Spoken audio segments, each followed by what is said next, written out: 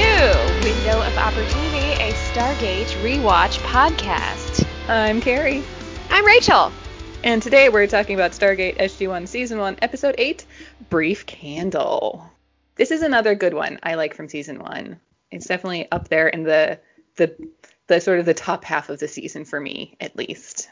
I'm finding definitely with all the episodes of Season 1, I remember them a lot quicker when it gets to the episode where I'm immediately like, oh yeah, that's right, this one. Yeah. And I don't know if that'll happen the whole time. Maybe it's just because I've rewatched Season 1 more than the others to bring it quickly to memory. But yeah, this is definitely one of the ones where I'm like, oh, that's right. This is like yeah, this is the one that's like scandalous. Well, did you notice when the episode starts, it has a nudity warning? I didn't. When it starts on Netflix, it has a warning for nudity. That's interesting. Well, it's like the little rating that pops up in the corner. Yeah. I wonder if that's for the series or for the episode. I'll have to pay attention next week then and see. Well, if they all have a nudity rating, then I'm watching the wrong episodes. It might just be for the series. I don't know. Because the only nudity's been in episode 1. Well, I don't know. How often does everybody have their shirt off? Is that considered nudity enough to put a warning on it? Is a shirtless man enough for nudity, or does it have to be shirtless women? Because, men's tits are fine. Women's tits are not, apparently. Yes. I don't know. I guess I'll have to pay attention when we not watch the episode for next week and see if it also has the nudity warning on it. They all have nudity. How disappointing if you're watching that and you're like, what? Nudity in all of these? Yay, nudity! Man. Oh, dang. There isn't any. I'm going to stop watching this show. Not enough nudity. Yeah. Although this is the second time we see Jack shirtless, so... Also, I noticed at this point in the series, since he's obviously the, top bill, most of the wacky scenarios that happen do happen to him. It takes a while to kind of get the different feel of the different characters and kind of bring out their individual storylines. But yeah, I think mostly in Season 1, since he's the top bill, most of the crazy, wacky things happen to him. That is true. So, yeah, it's like, what shenanigans does Jack O'Neill get into next? Yes, well, shall we see what he gets up to this week? Oh, let's do. All right. So this is Brief Candle. It originally aired on September 19th, 1997. The story is by Steve Barnes, and the teleplay is by Catherine Powers. It was directed once again by Mario Azzopardi. He's back again, directing another one. So in this week's episode, SG1 discovers a race of attractive people who age extremely rapidly. The situation becomes personal when O'Neill begins to suffer from the same accelerated aging and must live out the rest of his life on the planet. Supposedly the rest of his life. Supposedly the rest of his life, yes. This is not an episode where somebody dies and comes back to life. No death this week. There was plenty of death last week, none this week, so we're good there. So we open on the shot of a temple and people just sort of walking in the foreground, sort of towards and around it. And then we cut to inside the temple where a man is praying, I guess, or like beseeching to the statue god when the gate activates and SG1 comes through. Daniel does not immediately recognize the god form of the statue, like who that statue is, and then suddenly off screen a woman screams. And so SG1 draws their weapon and goes to investigate because woman screaming usually equals bad thing, but this time it's actually just a woman in labor. Everything's a-okay, and they're like, who are you? They think that they're of Pelops, that's the statue guy. His name's Pelops. But the statue is of a guy with a lightning bolt on a horse? Yeah, like in a chariot with the lightning bolt. Yeah. And Daniel's like, no, we're friends. It's all fine. So, do you know anything about Pelops? I do not. Will you tell me? I will tell you. Fantastic. So, Pelops is another Greek guy. Mm-hmm. This is, I think, the third Greek civilization we have, and we're in episode 8. So Pelops is where the Greek region of Peloponnesia gets its name from. So if you're familiar with Greece, it's I think on the sort of the southern tip of the country. So his father was King Tantalus of Lydia, who we'll get to Tantalus in a couple weeks, and his father Tantalus wasn't the best of guys, as we come to find out. Is that like Tantalus, like tantalizing? Well, in I think 2 weeks or 3 weeks, 2 weeks is the torment of Tantalus. Ooh. So, but probably yes, tantalizing given what happens to Tantalus in the afterlife. So he wanted to test the fallibility of the gods, and so he butchered his son Pelops and served him in like a stew at a feast to the gods. Oh.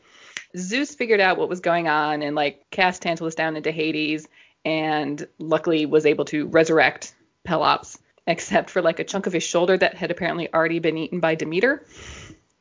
So he's like missing a chunk of his shoulder, but they replaced it with ivory. Oh. So he's got an ivory shoulder. Young Pelops then became a lover of Poseidon, who Poseidon is the one who provided him with the chariot drawn by possibly winged horses or just very fast horses. The story differs depending on which source you look at for this. He later traveled across the sea to Greece to compete for the hand of Hippodamia, who was the daughter of King, I'm going to mispronounce this, and I'm very sorry, King Oenomus of Pisa. It was apparently prophesied that this king would die at the hand of his son-in-law, so he didn't want to marry off his daughter to anybody, but he eventually changed his mind. It was like, okay, if anybody can best me in a chariot race, then you can marry my daughter, but if I best you, then you die. When Pelops got there were a bunch of like heads on spikes of all the previous suitors, and again, because this is, Greek myths and stuff, the story is a little different depending on the source. One of the more common ones is that he sort of bribed King Oenomus, the guy who like looked after his chariot, to like not put the wheels on like all the way. So during the race, his chariot like crashed and then like he died. But before he died, he gave Pelops the okay to marry his daughter. So is that one of the scenes where you see him laying in his dying breath, and he's like, "You've bested me. You've bested me with your cheating. You can marry my daughter." Well, I don't think he knew about the cheating. But yeah, possibly. You don't think he would be like, "Oh my crap, why is it that this time my chariot just didn't feel like working and the wheels fell off? That's just weird." Yeah. So he got to marry Hippodamia, which is great. And then he possibly also, because the charioteer who didn't put the wheels on all the way was kind of like a loose thread, there's some parts of the story say he then threw that guy off a cliff into the sea. So he wasn't out there like and could come clean about what had happened. Well, what can he do though if the dad was already dead? Well, then he could, I don't know, lead the people in an uprising, because he killed the king, basically. What Pelops did, killed the king, which is, not a good thing back in those times. I don't think it's a good thing at any time. I mean, yeah, it's not a good thing in any time, but definitely not back then. So that's basically Pelops. He actually, some of his descendants, he's got some great descendants. He's got Heracles, which is Hercules, Eurystheus, Theseus, Atreus, Agamemnon, and Menelaus are some of his offspring. So, Greek mythology. I know. Isn't it just nuts? Anyway, so the guy who's praying the statue says that the midwife is gone and he knows nothing about giving birth. And guess what, SG1? Neither does Sam. Because they all just immediately look to Sam. She's like, I don't know I've never birthed a baby. It's like, how? Just like, come on, guys. Really? I do that quip. So then cut to the opening credits. Well, so question. So if you were with your wife who is giving birth and you don't know what to do, and these like mysterious people from obviously another land come through and they first are afraid and, draw their weapons and stuff. But once they figure out you're writhing in pain, they're like, oh, okay, we're friends. Would you then immediately ask them, help birth my child? I mean, I'd probably ask anybody who was around. Honestly. I know I just met you, and I know you could be evil, but can you help birth my child? And we'll get to that part later. Yeah. Daniel was like, hey, sorry, we didn't mean to scare you. We're friends. It's all good. So, I don't know. And I mean, there's a woman among them. So if I'm, a guy who knows nothing, maybe she's a woman. Maybe she has given birth. I mean, it's not, I think, a horrible thing to ask. I don't know. But the rest of SG1 has no excuse. No excuse. Okay, so we come back from the credits and like Sam is helping the woman, like she's like up by the head, like helping her like sit up and like holding her hand and stuff. And Daniel's the one who's down at the other end helping her give birth because apparently he learned how to deliver babies when he was on a dig in the Yucatan. So, okay, why didn't you speak up earlier, Daniel? Why did you look to Sam? Maybe he just didn't want to deal with it. Maybe. So, but apparently on that dig, he had made friends with the local midwives after somebody on the dig had given birth. So I guess he wanted to be prepared just in case. And guess what? This is his second delivery. Daniel's delivered 2 kids. We sort of cut away, and apparently the guy we saw earlier, his name is Alekos. Alekos is sort of out in like the main gate room with Jack and Tilk at this point, and it's just like Sam, Daniel, and the wife giving birth. And so Daniel comes out and tells him that, "Yay, you have a son, yay!" And Alekos hugs Daniel in excitement, and Tilk tries to like give some sort of what appears to be like a traditional like Jaffa blessing upon the birth of a child, but Alekos just like runs off, and Tilk's just like, okay. So Jack starts complimenting Daniel on his child birthing skills. And Daniel's just like, "Great, thanks. Isn't this place amazing? It looks like the Citadel at Mycenae." And Jack's like, "I thought you said it was Greek." Daniel's like, "Oh, well, so Mycenae was an ancient city in the southern Peloponnesus, ding ding, region." And Jack's like, "Well, where's that?" And he's like, "Greece." And Jack's like, why do I even bother asking these questions? Because it's just big circles. Like it is Greek, Daniel. Make that conversation a little shorter. But anyway, the wife who just given birth like stands up and just walks out carrying the child, and Sam's like, why are you walking? You gave birth like 5 seconds ago. She's like, "I'm fine. It's fine." And so they bring the child out to show the team, and he's got like this birthmark in the shape of a triangle on his shoulder, and he will be named Danelle. Aww.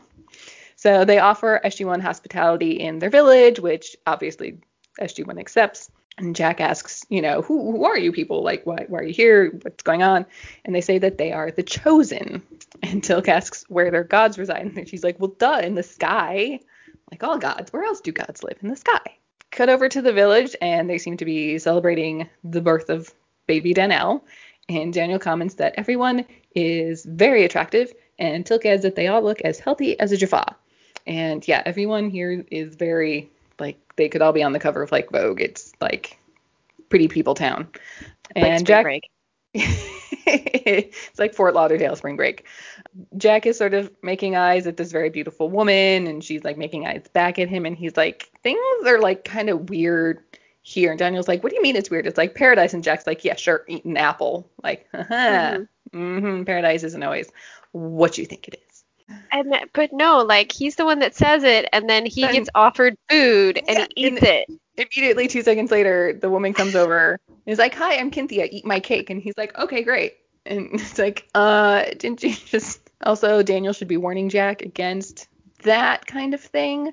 Yeah. But instead, Daniel tries to reach for some himself, and she's like, "It's only for you."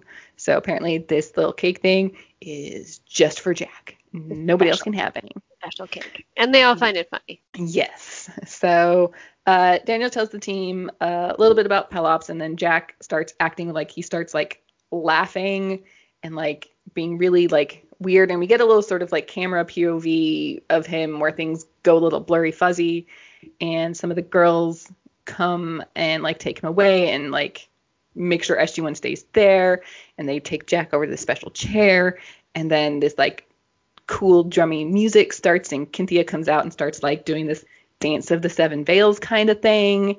It's very seductive, and she takes his hands and leads him away into a house of some kind, and SG1 tries to follow, but they're again like, "No, you stay here."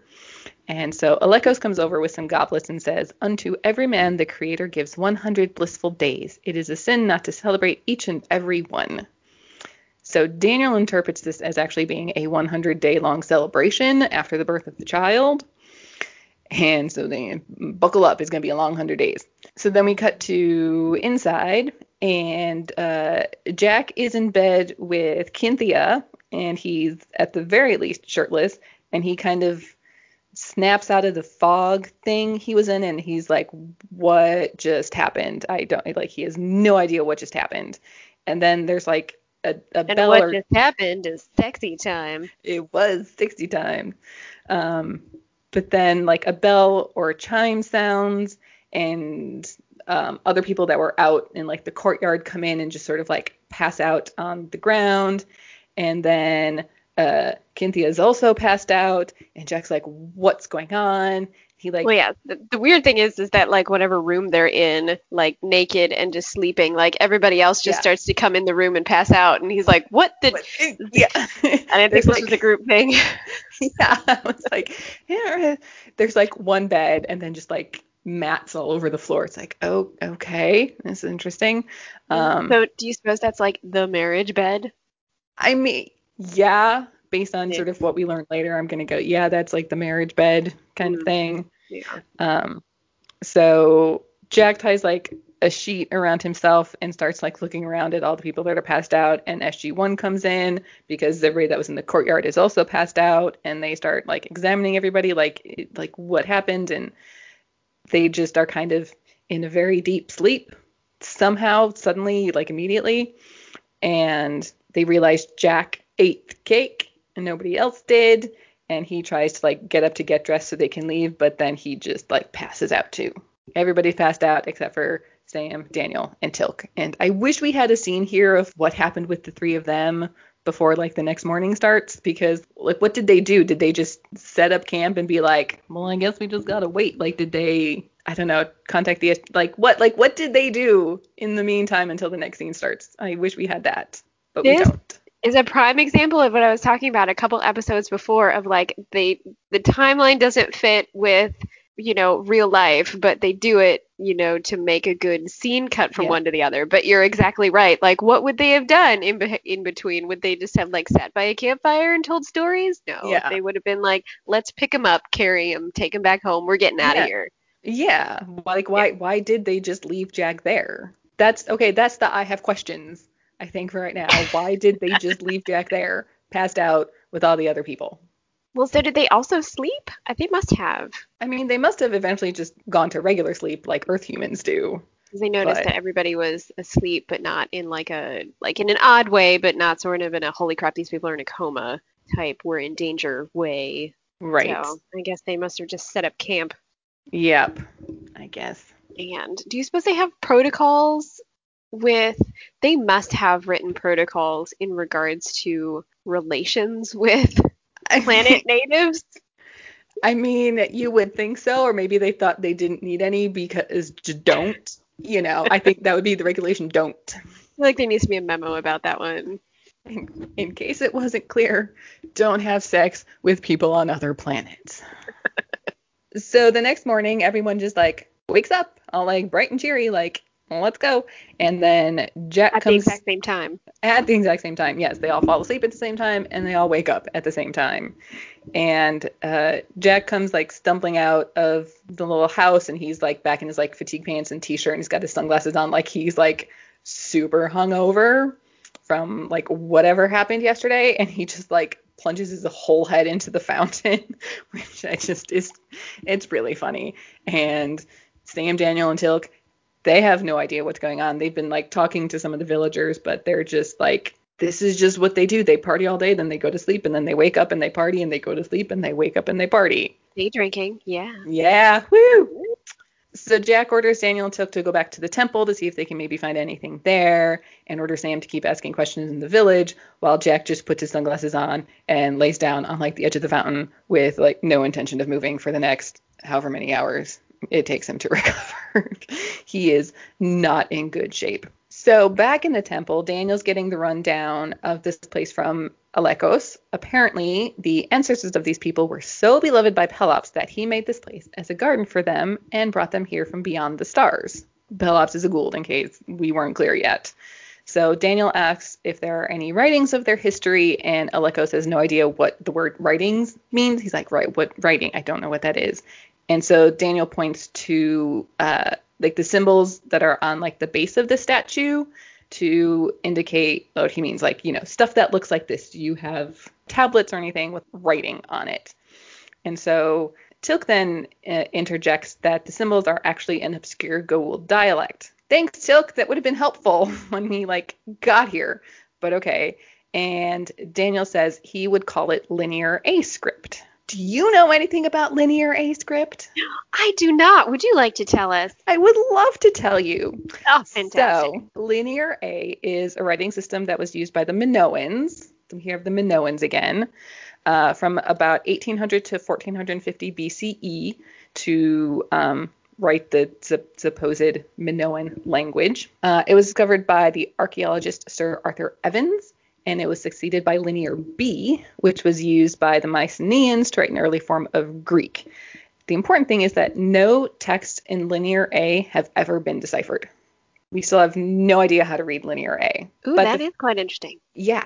But the reason it's called Linear A is that it was written by using a stylus to cut lines into clay like we would write letters with a pen, as opposed to cuneiform, which was written by taking wedges and pressing them into clay to make letter, like what you call the letters in cuneiform that are both triangular in shape, like 2D and also 3D. So they're kind of like a pyramid shaped wedge was pushed into clay in certain configurations to make the writings of cuneiform. This was the first time we actually had just straight lines to make writing. Interesting. Yes.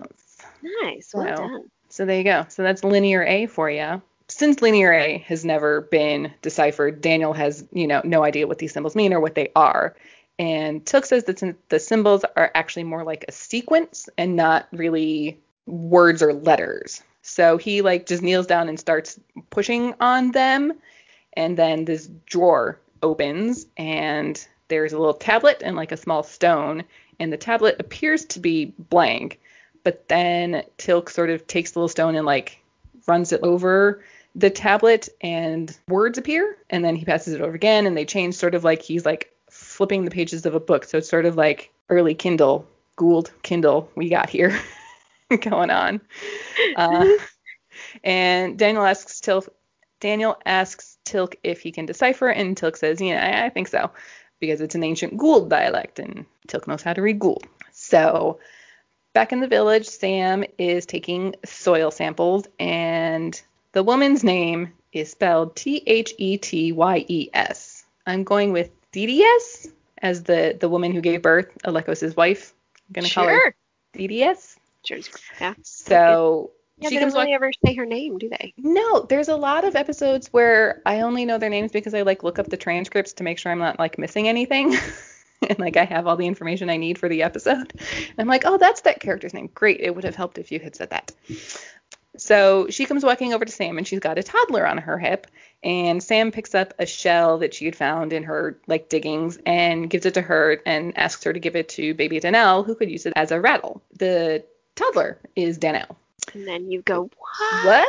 Yeah, because he's a year, 18 months. He's not a baby. He was just born yesterday, and he's a year old already. Something is going on. And so Sam takes them over to Jack, and Jack's just as confused as Sam is. And then Thaddeus is confused about our confusion because, don't you guys have kids too? And it's yeah, we do, but they don't age like this. So Sam points out a boy who appears to be, 14 or 15, maybe, asks how old he is. Thaddeus says he's 12. And Sam comments he's maybe a little big for 12 years old, but that's fine. And then we get another explanation of what a year is, because obviously these people don't understand year. So Sam tries to go into the really super specific explanation of what a year is, and Jack's just we have 365 days in 1 year. Thaddeus is we don't count time in that way. That boy is 12 days old. What? Thaddeus is 21 days old. And Cynthia, who Jack was just with the night before, she's 31 days old.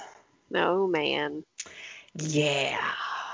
You know what, though? If they have rapid aging, that still doesn't explain why there are no old people, because they would go through the whole cycle of life just quicker. Yeah, so but I was nobody, kind of confused about that. Yeah, nobody's older than 40 unless once they get old enough they're kind of like, human old people and don't get around so well, so they stay inside or something. Do they have like an old people's home? I don't know. I would have liked to seen that because the whole idea was they found out that these people just age rapidly, like stupid rapidly. Yeah. But that doesn't mean that nobody would ever get old. Yeah, it doesn't. But somehow we don't see any old people. We do not. They just kind of leave them out. They toss them So, outside the village. They do like what the Alaskans do, and they just ship them off somewhere. well, that's not very nice. Old people are still people. But wasn't that an ancient like myth of that's what I don't know if that actually I happened don't. anywhere, but I thought that was an old myth of some cultures where like if you get old enough, you just kind of go out into the wilderness I don't. when you're more of a burden on the culture Yeah. than help. I mean, it could be. I'm not recalling anything off the top of my head, but it sounds plausible for some culture somewhere, possibly once upon a time. So back in the temple, Sam has now joined Tilk and Daniel. I'm guessing she's, giving them the information that they just got in the village. So Tilk has deciphered some of the tablet, and it appears that Pelops brought the people here as some sort of science experiment. He seemed to want to find out what the Gould host would be like in the future. So he shortened the lifespan of these people to about 1/250th of normal.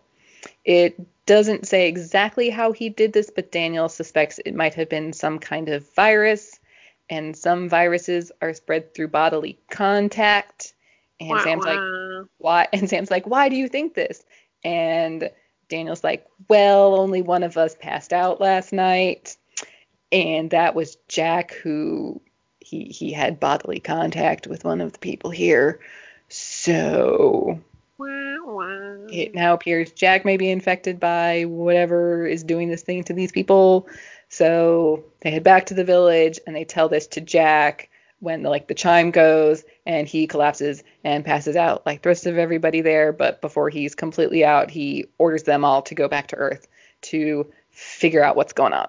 We're back on Earth at the SGC. We're in Sam's lab, and Dr. Fraser comes in and tells Sam some of what she's found. She hands Sam a floppy disk. Young people, that's a floppy disk for you. That's the save button. It's a floppy disk. And it's got the images of microscope scans of blood samples. So apparently they took blood samples of people before they left. And there's this thing in the blood that is most likely the cause of what's happening, some sort of weird foreign body. And Jack's blood has way more of these things than the people on Argos have. The planet is called Argos. Again, we don't get that in the episode. We just learn it in the script and stuff. Did they take everybody's blood when they were sleeping? They Must have, right? So. Yeah, I mean, they took Jack's blood, so they knew that. Or, I mean, maybe they asked Dedius for some of her blood when they learned that information earlier in the village, and we just didn't see it happen, because that would definitely be hey, I think that would probably be a click to Sam. It's hey, we need your blood because that's weird, kind of a thing. So I don't know. Or maybe they just took some from people without their consent. So Yeah, we're gonna assume that they just stole it in the dead of night. Yeah, that seems to be the most likely. Dirty vampires. Yes. But I mean, yeah, consent is a good thing, people, even for things like medical procedures. So, that's gonna need another memo. Yeah. Get consent of people before you take their blood. Don't sleep with people, and get their consent before you take their blood. Those are the 2 new rules and regulations of the SGC from this episode. How many memos do you think they send out? Because of the SG1 mission, we're now instituting the following rules. Oh my Do not God. have sexual relations with people on other planets. Do not take blood from people on other planets without their consent. Oh, just too many to think about. Too many. Maybe that's the thing we should start doing is what are going to be the memos after this? What's the new memo from this episode? But anyway, so we see sort of video imagery of whatever the microscope scan of the blood was, and there's these things in there that are not normal blood particulates. And Jack's blood has way more of these things than the other people on that planet have. So something weird is definitely going on. They look like little tiny spaceships, don't they? They do. They kind of little tiny pyramid spaceships. They kind of look like the shape of like that tablet that Tilk pulled out of the statue, don't they? The kind of weird, slightly triangular, but like with like flat corners kind of a thing. So Yeah, they do. I wonder if that's just Pelops was like, I like this shape. This shape shall be mine, and like put it with I all of claim his it. things. This is mine. This is my Yes. trademark. So we're back in the gate room on Argos, and the gate activates, and Daniel yells for Jack because apparently Daniel had stayed behind, and Jack comes out from wherever he was, and he's looking a bit older than he was when Sam left.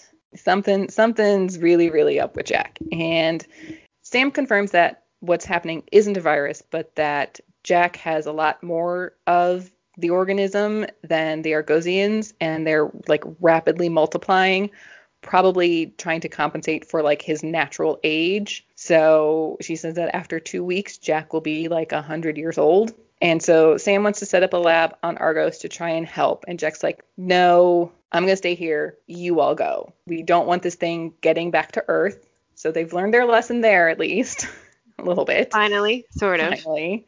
So Jack's going to stay. They're going to go like work this out, translate the tablet. Maybe there'll be more answers there, and that then they can come back and help the people. And maybe Jack, if they're able to do that quick enough. Back at the SGC, Sam is looking at the blood samples again, and Daniel and Tilk are there now too in like an observation room in the lab. And Sam realizes that the organism isn't multiplying, it's replicating. And Daniel's like, well, what's the difference? Machines replicate. So apparently this is some kind of nanotechnology. It's not even like a natural part of their genetic makeup or anything. So, but luckily Sam has experience with nanotechnology because she worked with it at the Pentagon, including possibly finding a way to stop the aging process. It's a good thing she was doing that instead of birthing babies. Yes, which I don't quite understand how Sam knows all about this, because when she introduces herself in the first episode, she's a theoretical physicist or something. I don't know how she made that leap. Yeah, Anyway, they just kind of fit her to any sort of nerdery. yeah, any kind of nerdy sciencey thing that's not archaeological related, I guess, goes to Sam. The other kind of nerd. The other kind of nerd, yes. So we got Daniel's one type of nerd and Sam's the other type of nerd. So back on Argos, Jack is still in the temple, and it seems like he's like set up camp there, and he's aged even more than when the last time we saw him. So apparently either he's aging rapidly within like a day there, or it's been a few days since we last saw him. Cynthia comes in and like trying to be all like happy and peppy and sort of like get him back in a good mood and like wants to learn from him, but he's like, no, no. Not happening. It's not happening. Jack's like, I just go away. And Cynthia like doesn't want to give up though, because Jack ate the marriage cake. Uh-oh. So apparently, according to Argosian customs, Cynthia and Jack are married. Other memo. Because of SG1. Memo number 3. Do not eat any food given to you unless you are sure it does not bind you in marriage to the other party. So Jack like goes off on her. He's had enough and basically just tells her the truth about everything, that like Pelops was just an alien. He's not a god. You're not the chosen one. You're just a science experiment, and humans can live for 100 years, not just 100 days. And Cynthia is obviously very upset by this and just like runs off back to the village.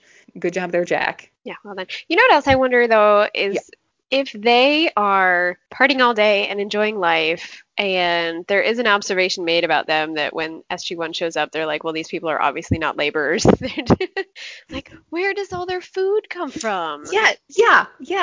Where is all their food coming? Who makes their clothes? Yeah, that's true. Maybe there's like some sort of food replicator thing I don't that know. Pelops left them. But yeah, where did the cake come from? And if that's the thing, like SG1 needs to bring that back. Yeah. If there's some sort of magic food replicator happening, they need to bring that shit back.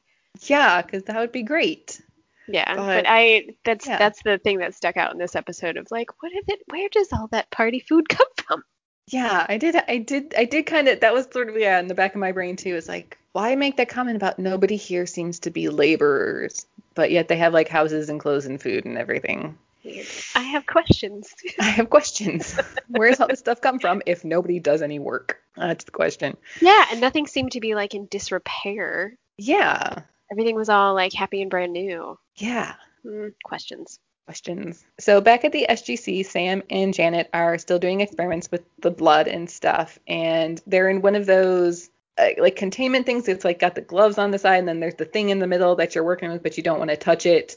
And Sam has apparently put some live tissue in there with the little nanobots, but they're not doing anything. Like all they're doing is replicating, but they're not actually doing anything to the tissue. Like the tissue itself is not aging. They're just making more of themselves. So how does like the aging process start if it's not in the nanobots themselves? And so Janet suggests perhaps there's something on Argos that's sort of the missing piece of the puzzle, like maybe in their food or the water or the environment, something. And then suddenly the nanobots start eating through the rubber gloves of the containment unit, and like alarms start going off, and Sam rushes to like wash her hands, and oh my God, they're trying to spread. We have again brought back something not good. Even though we tried to be as safe as we could, bad stuff is still happening. Oh, shock. Another memo. Don't bring stuff back. This whole episode is just filled with memos. It is memo city, this one. So back on Argos, Jack is looking even older. He's got his hair is long and thin and white, and he's like looking at his notebook where at the top of the page it says "Dear Sarah," but then the rest of the page is blank. He's trying, but he kind of gives up and throws it away like meh. Old man. What would you even say though? Like, how would you even explain this? I don't know. I'm sorry I ate the marriage cake. Sorry. Now I must die on this planet. So Alekos comes in and asks Jack if what he told to Cynthia is like really true, and like, are you really 40 years old? And then Jack's like, yeah, it's all true. So then he starts yelling at the statue, trying to reason out, like, why would you do this to us? And Jack asks, what would you do if you had thousands of days to live? And Aleko says he would go out into the world and see what's beyond the borders of their village, because apparently no one has ever left just the confines of the village, because Pelops would strike them down if they left. And Jack's like, that's not going to happen. You should go do that. And he's like, yeah, I could do that. And then I can come back and teach everybody about what I found, and then they could teach those things to their kids. And isn't that just like the best idea ever? It is. It's great. Go do that. Then some more time passes, and Cynthia comes in and tries to get Jack to come back to the village, and he's even older still. And he's just kind of sitting in front of the gate, contemplating life. He's playing a really good old man. Like a really good, like, angry, crotchety old man. Yeah. And I gotta say, like, the makeup's, like, not bad. It's pretty decent, especially, like, the wig. Like, it really does look like old people hair and, like, not super wiggy. Yeah. They did a really good job. And, like, the makeup this week was very good. Absolutely, I agree. He's kind of mad about his situation and his situation, and also, like, the situation of people on this planet, that they only get to live for 100 days. And Cynthia is, well, there's nothing we can do about it, so why not just live life as we have it? They don't have thousands of days, they only have 100. So then she like kisses him, trying to get him to be happy again. It's great that she's still turned on by the old man. I know, she still thinks he's hot, so she's still trying to make her marriage work. Yep, good for her. Don't give up. So back at the SGC, we're in a briefing with Hammond, and we learned that all of the blood and tissue samples are going to be destroyed. Like, they're going to be set on fire and crushed in powder, so they're like gone, because apparently the nanobots have some kind of artificial intelligence if they were able to adapt to the environment of the lab and like eat through the gloves, and they just can't risk that getting out of the SGC. And Daniel's like, we can't. If we destroy this, then we basically condemn Jack to death. And Hammond's like, I know. I can't do anything else. And you know what? Jack's a great man and a great soldier, and he would be making the same decision if he was in my shoes. And he would. Yes, I believe Hammond. I agree with Hammond that Jack basically did. He's like, I'm going to stay here. You guys go. I'm just going to be here and live my life. Y'all. Bye. See ya. So don't eat marriage cake. Don't eat cake, kids. So back on Argos, Jack, looking even older still, is watching a recording that the rest of SG1 basically giving him the rundown of the situation. So apparently they've sent like a malp through or something with stuff on it for Jack. And so now that they can only work from computer models because they don't have actual nanobots anymore, a cure could take years. Also, all gate travel to Argos has been banned for the next few millennia. But hey, they can send stuff through, so if Jack needs anything, just let him know. Fantastic. Yeah. Some Argosians come in and start laying offerings at the statue of Pelops, and Jack's like, what are you doing? And they're basically asking Pelops to return since SG1 can't help them. And this just pisses Jack off even more again, and he like starts smashing dishes on the ground, and like Pelops doesn't care about these people. You're just slaves to him. And the Lekos is like, slaves? Which apparently the word slaves is a thing that gets through to these people. And he's like, then I will no longer be one of the chosen. And people are like, ah! And Thaddeus says the same thing. And Yes. But Jack's like, yes, that's exactly the kind of thing we need. Cut to a little bit of a time later, and people start pulling down the statue of Pelops, and it tumbles to the ground. Yay! And nothing seems to happen. I do like how there's a moment where they're all like, wait Like, for it. are we gonna die? Are we gonna like get struck by lightning? Wait for it. No? No! Yay! People are free, theoretically, spiritually, even if not medically. Spiritually, they're, sort of free from their overlord. So, yay for that. Jack and Cynthia are walking along, like, the shore of the beach, and Cynthia's like, we need to go back because, like, Alekos, she's like, we can't leave the village. And Jack's like, no, Pelops is gone. It's fine. Let's just keep walking. So we cut to night, and Jack and Cynthia are sitting around a campfire, and he's teaching her to play tic-tac-toe, which I think that's so cute. Like, and she's like kicking his butt, apparently. And so Cynthia says, tell me, would you live the rest of your days without making love? And Jack goes, oh, God, I hope not.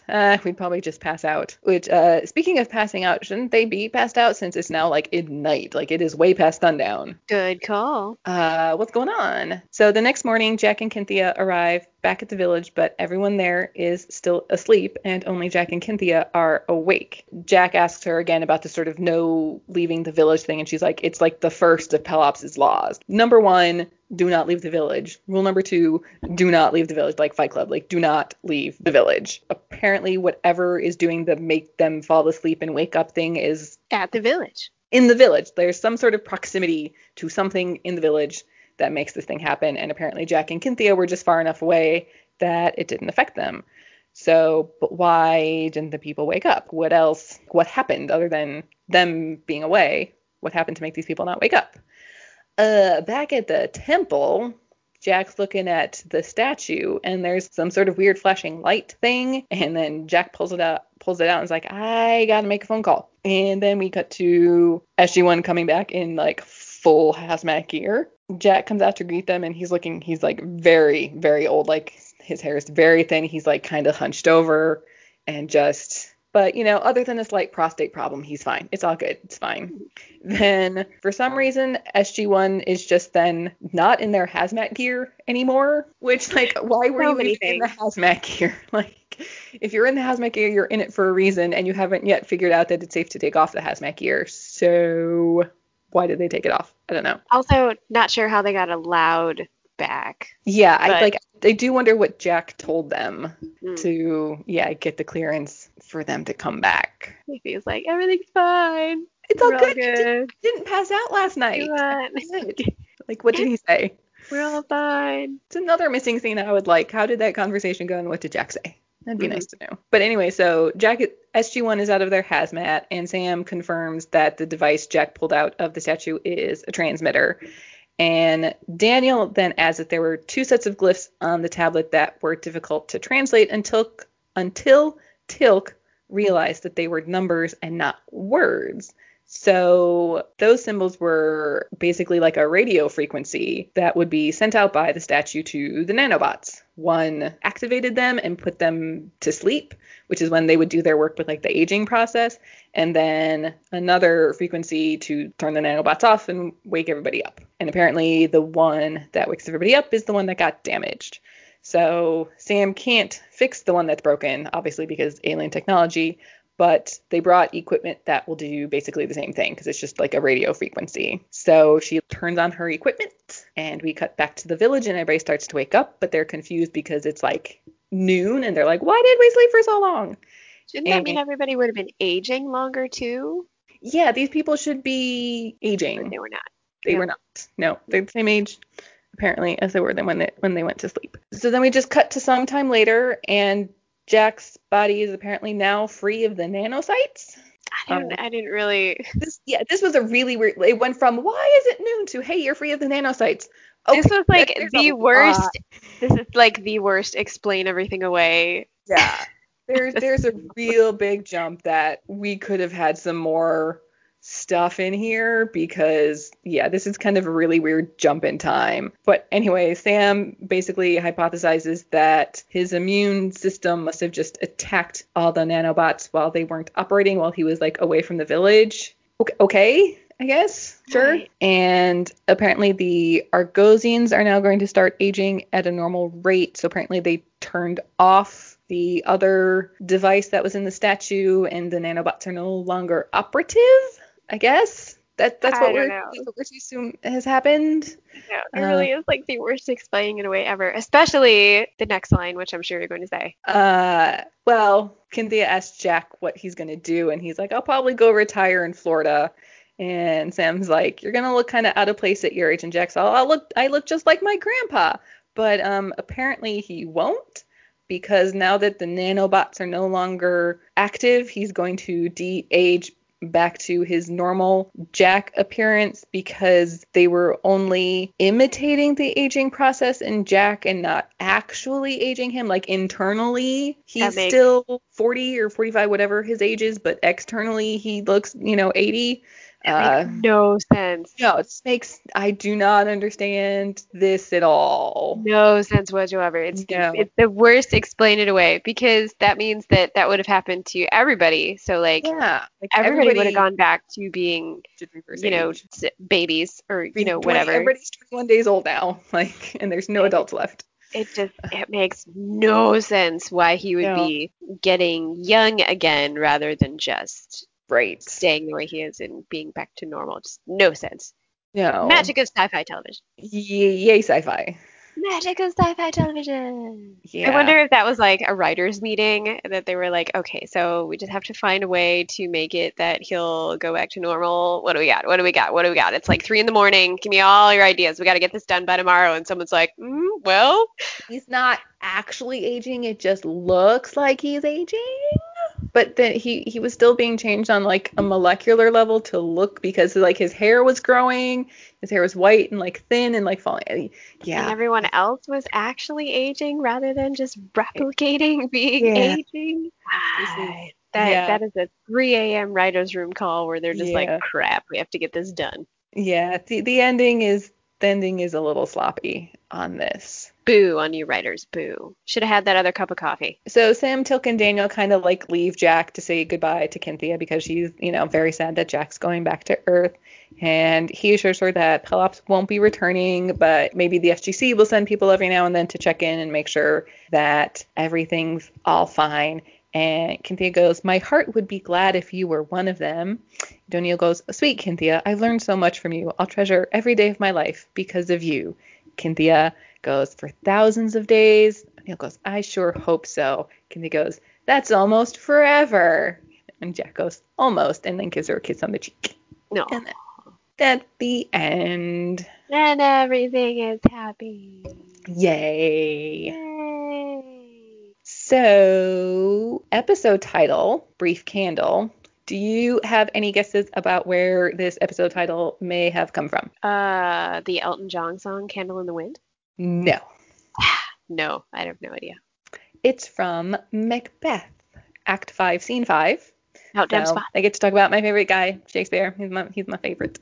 So it's from his soliloquy, near the end of the play where everything's gone to shit.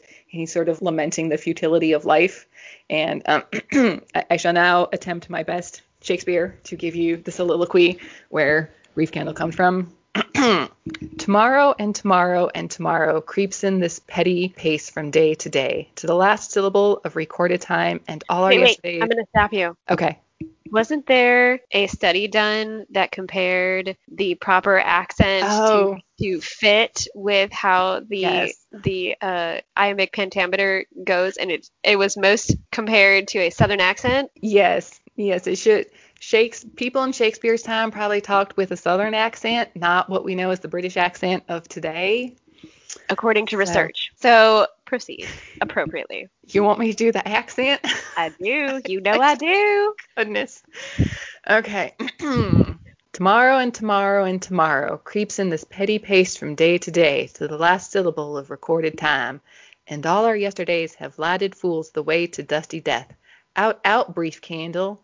Life's but a walking shadow, a poor player that struts and frets his hour upon the stage, and then is heard no more. It is a tale told by an idiot, full of sound and fury, signifying nothing. See, wasn't that so much better? I don't know. But so there you go. Brief candle, I think, fits like this episode. Like they get 100 days, futility of life, blah blah blah.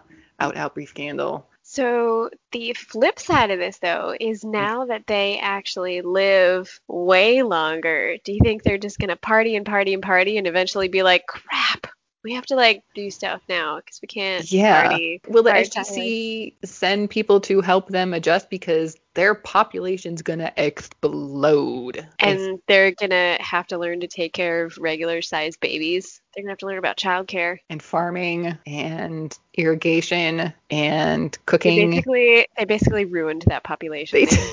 They ruined that civilization. They actually kind of did. Yes. Like, you could argue it's for the greater good because forcing people to live for only 100 days is a really, really shitty thing to do.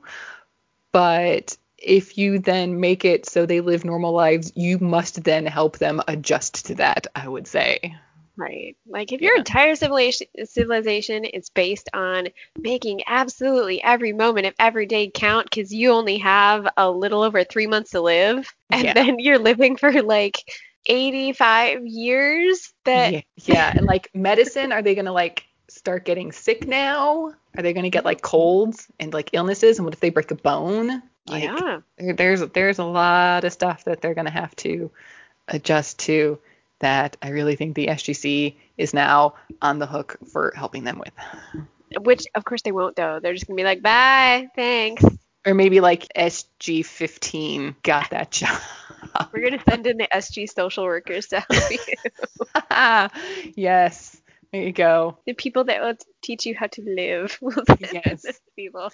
And then they will take home a food replicator. What was that? What was that debriefing like? Hey, we saved these people, but now they're going to live forever. They don't know how to do. They don't know how to do that. Anything. They're pretty much all going to die because they don't know how to support themselves. Well done, guys. Congratulations. Job well done. Also, we didn't bring anything home but a weird, mysterious virus. Sorry. Nanotechnology thing. Sorry. But hey, we can now read Linear A. That's what they brought home. They can read Linear A now. And Daniel Jackson is going to be super famous because Tilk can't be super famous. So Daniel Jackson is going to be super famous with deciphering all of the Linear A texts that are sitting in museums. Fantastic. Here you go. Well, not even that. If all of the texts say stuff about aliens and gold technology. What do all the Linear A texts say? Is it all about Bellops and the various Gould and stuff? Anything else about this episode that we kind of skimmed over you want to talk about? Nope, that's it. Okay. Well, then, thank you all for listening this week. As always, you can find us on Twitter at SG_rewatch or send us an email at woo, that's WOOSG rewatch @gmail.com. Don't forget to rate and review us, please. And we will see you next week for Thor's Hammer. Bye. Bye.